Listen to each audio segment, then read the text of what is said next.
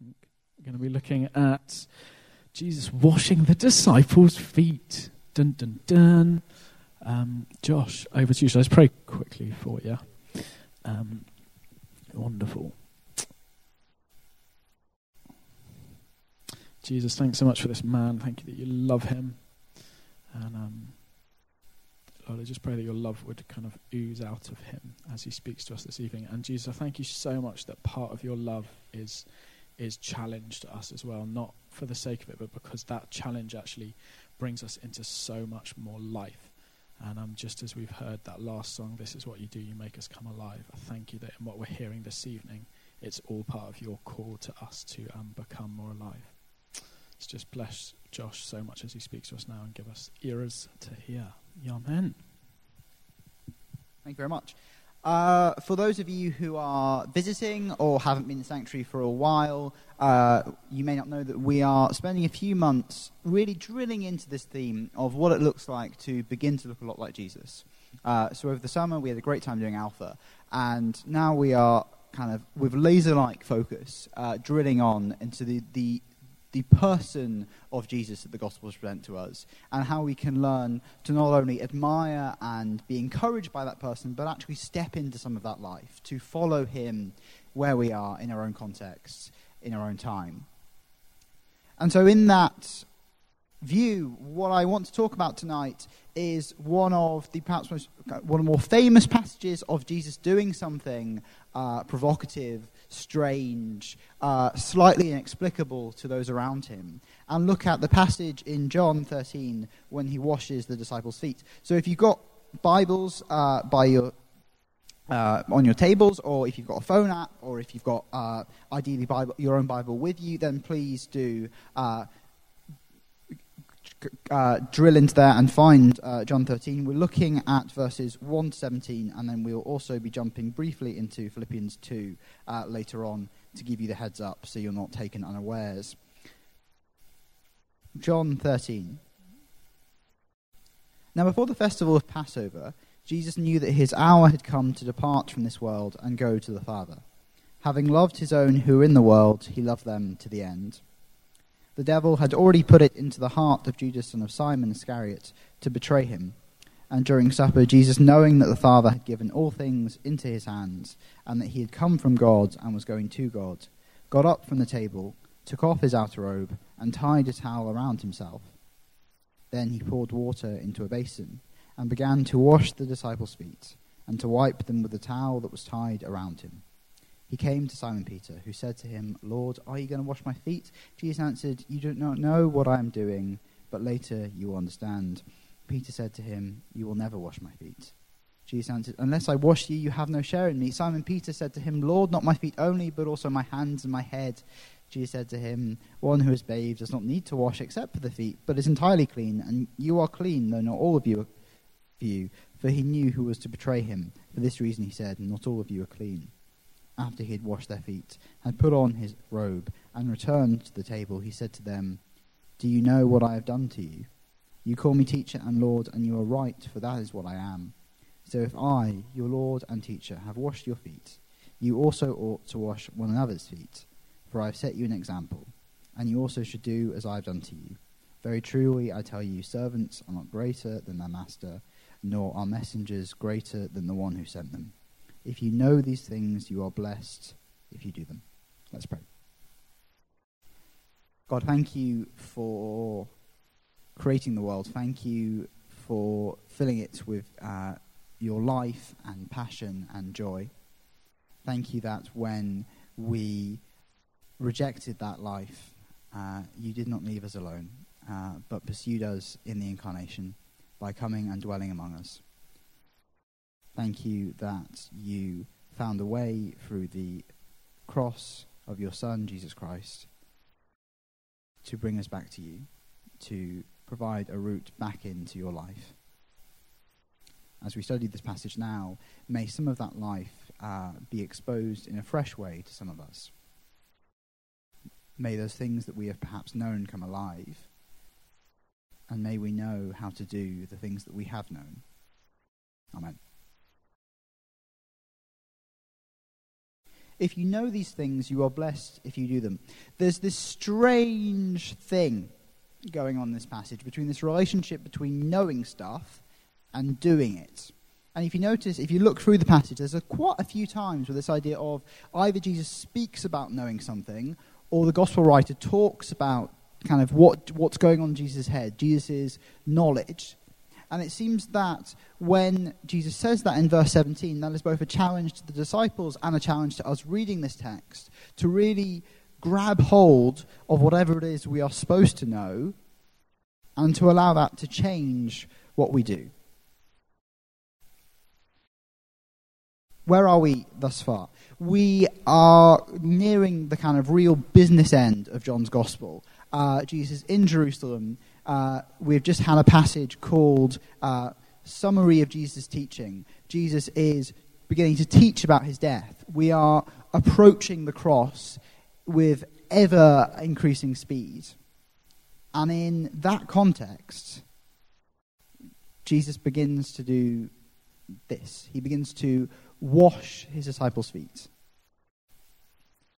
And again, there is just this strange connection between the things he knows and the things he does. Knowing, we are told in verse 1 and the first few verses that all things have been given to him. We're told of that he knows that he has come from God and that he's going to God. We are told that he knows his hour is at hand.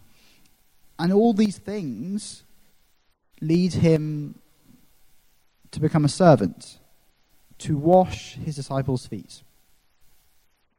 And that is an odd connection. That is not at all obvious how, knowing that God has put all things, given all things to him, knowing that he has kind of been proceeded from the Father and is returning to the Father and the life of the Trinity, should then automatically say, well, obviously, if you knew that, if you were Jesus, you would obviously start washing people's feet.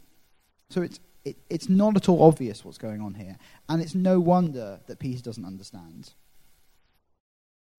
But the strange thing is, I think, in some ways, that in verse 7, we get this promise from Jesus, but later you will understand. So there seems to be this idea that, yes, what Jesus is doing is strange, and yes, he's almost he recognizes and expects Peter not to get it, but says something will happen later that means you, Peter, will understand what's going on. Let's jump forward quickly to Philippians 2, because I think here we get a picture of what that understanding is and how it was reached there. So Philippians 2, to give you some context, we're going to look at verses 5 to 11. Verses 6 to 11, we think, is probably a kind of early Christian creed or hymn or song that Paul is quoting. And if you then take into account that the book of Philippians is one of the earliest parts of the New Testament to be written, it's likely that in verses 6 to 11, we are dealing with some of the earliest understanding from the early church of what they understood Jesus to be like. So this is an embryo. This is the early Christian community wrestling and saying, okay, what happened in the life of Jesus? What did it mean? And this is what they've said. So Paul says, like the same mind be in you that was in Christ Jesus. And then he begins to quote this hymn, who, though he was in the form of God, did not regard equality with God as something to be exploited or taken to his own advantage, but emptied himself, taking the form of a slave or servant, being born in human likeness. And being found in human form, he humbled himself and became obedient to the point of death, even death on the cross. Therefore God also highly exalted him and gave him the name that is above every name, so that at the name of Jesus every knee should bend in heaven and on earth and under the earth, and every tongue should confess that Jesus Christ is Lord. What happened that meant that Peter and the early Christian community could begin to understand foot washing?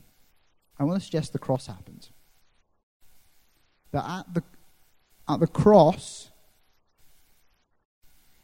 the self-giving love that was on display in the foot washing was made so clear and was demonstrated to be efficacious at the resurrection, and then through that leading to the Holy Spirit coming upon the disciples at Pentecost. All of that provided a context that suddenly made sense of what Jesus was doing, because the cross was so disruptive, so outside of their expectations, that when they began to get their head around what happened there, suddenly the rest of Jesus' life made sense. So what did they begin to understand was going on there? Well, I want to draw attention to two phrases in verse 6 that demonstrate the early church's understanding of what Jesus was doing, what it meant to begin to look a lot like Jesus. So first of all is this idea of equality with God. The Greek, I'm not a Greek scholar, but I think it's something along, it's pronounced kind of isatheo. And the significance of that term is that when you wanted to run to be, the significance of the term was it was a political term, because you need to understand the kind of civic religion in Rome. Caesar, and so the ruling authorities, you were considered God if you were Caesar. So equality with God was almost a political office. It was something to be achieved. When you wanted to be Caesar, one of the first things you did was you set up a little kind of temple shrine to yourself and try to get people to worship you. Second phrase is is the one, something to be exploited or something to be used to your own advantage. Greek word there is harpagmon. And again, that is what you would do if you wanted to be isatheo, if you wanted to have equality with God. It's basically kind of political scheming and competing with people and plotting and all the associated phrases that, in the contemporary phrase, people would imagine the kind of political murder and all sorts of stuff that happened in Roman politics. But the early church has very quickly identified that what Jesus did was he rejected that. So he said that yes, he was truly God, but he did not consider equality of God, this political phrase, isatheo, to be something to be used to his own advantage, but instead took the form of a servant. So let's flick back to John 13, because I think this then makes sense of what we read in the beginning of John 13, because we can see that same understanding that is articulated by the early church in Philippians 2, articulated by the gospel writer in the first few verses. Because he contextualizes and grounds this act of service in the deep knowledge that Jesus has of his status in relation to the Father. And so the gospel writer having, if you believe it's John the beloved disciple, if you believe it's someone else, but certainly whatever, but he is able to, as a result of after the cross, look back and interpret the life of Jesus by way of the cross. And so he's able to understand that it's out of that very understanding of how Jesus understood himself that he then washed the disciples' feet. And then we begin to understand that part of what Peter is objecting to when Jesus goes to wash his feet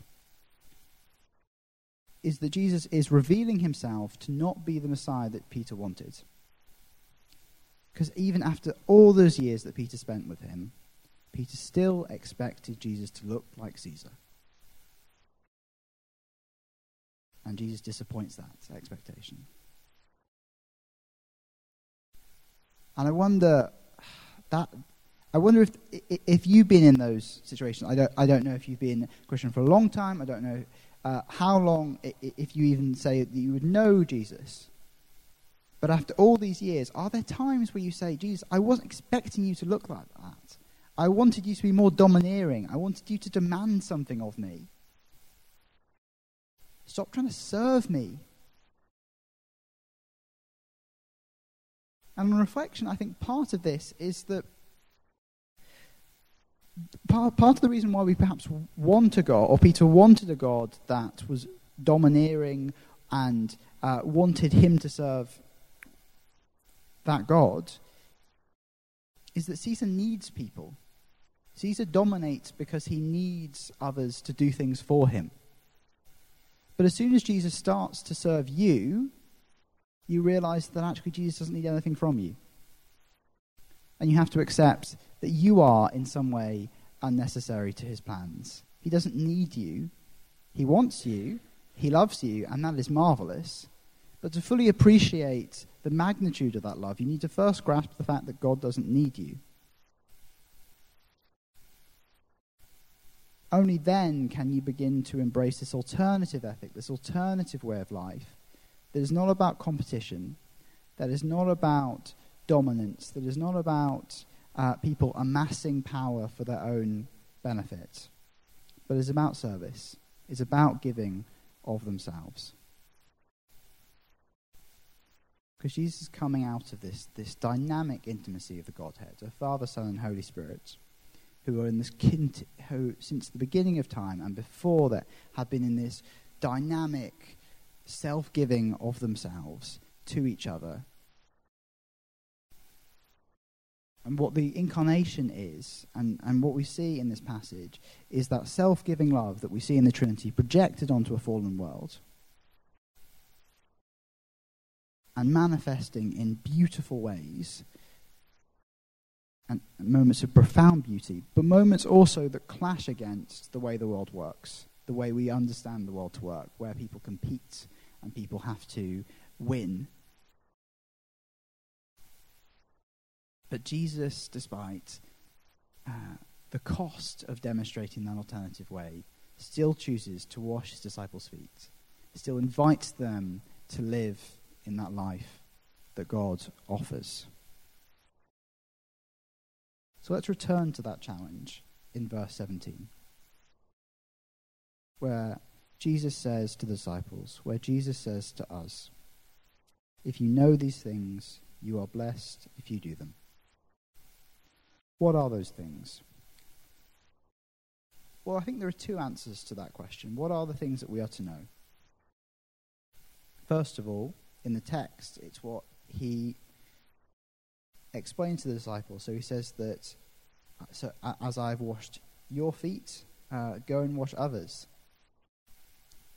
You call me teacher and Lord, and you are right, for that is what I am.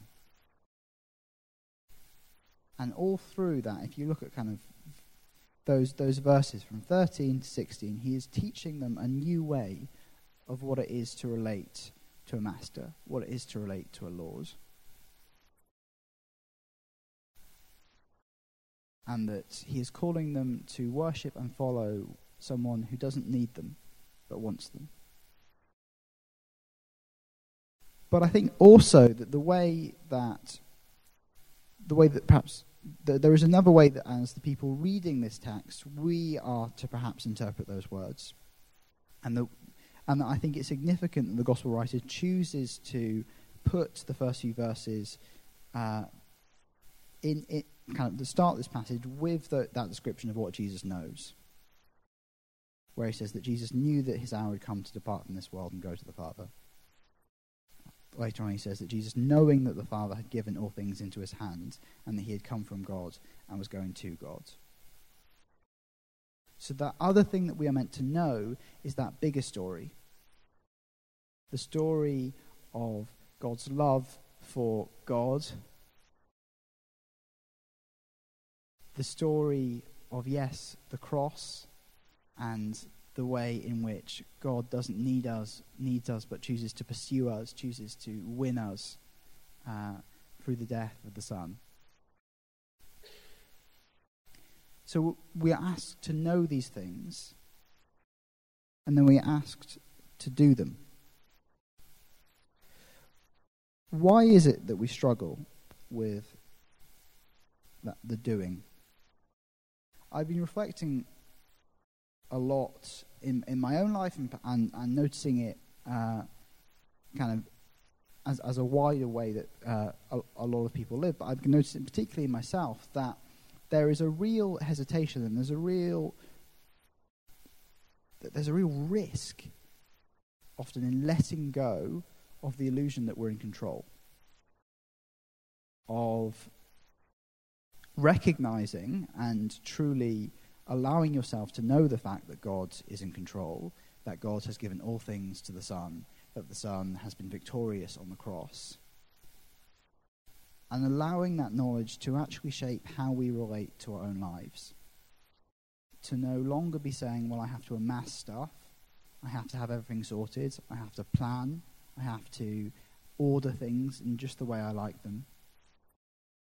But actually say, okay, if God has that,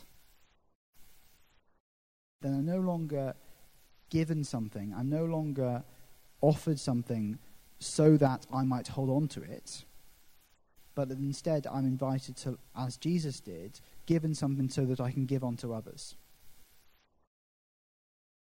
And actually recognize and embrace a lack of control, to get to a point where one is happy with living, to some extent being helpless before God.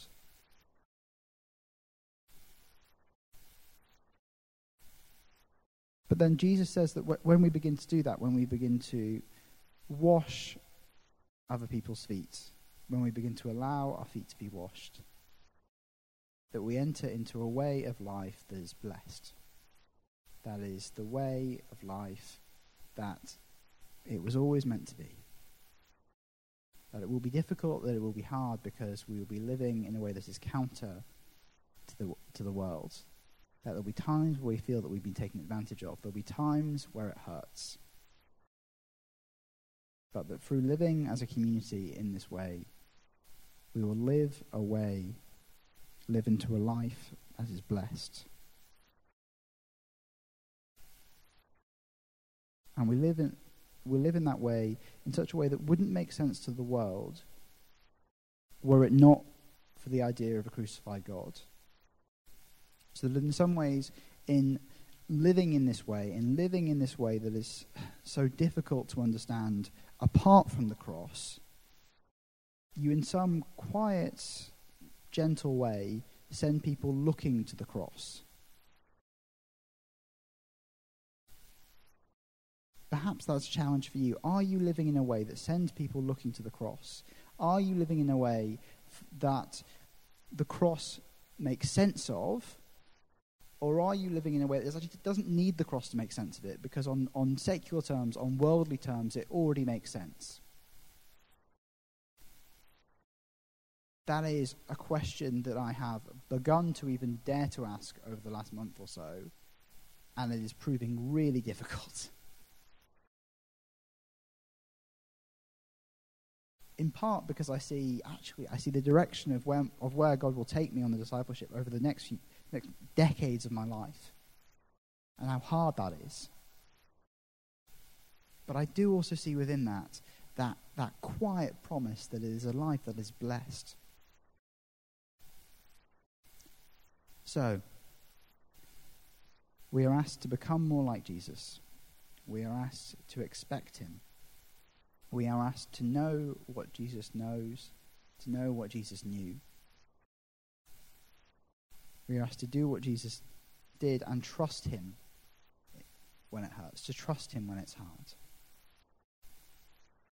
And we are asked to step into a way of life that is blessed, and trust that in giving of ourselves, we will become who we are truly meant to be. Amen.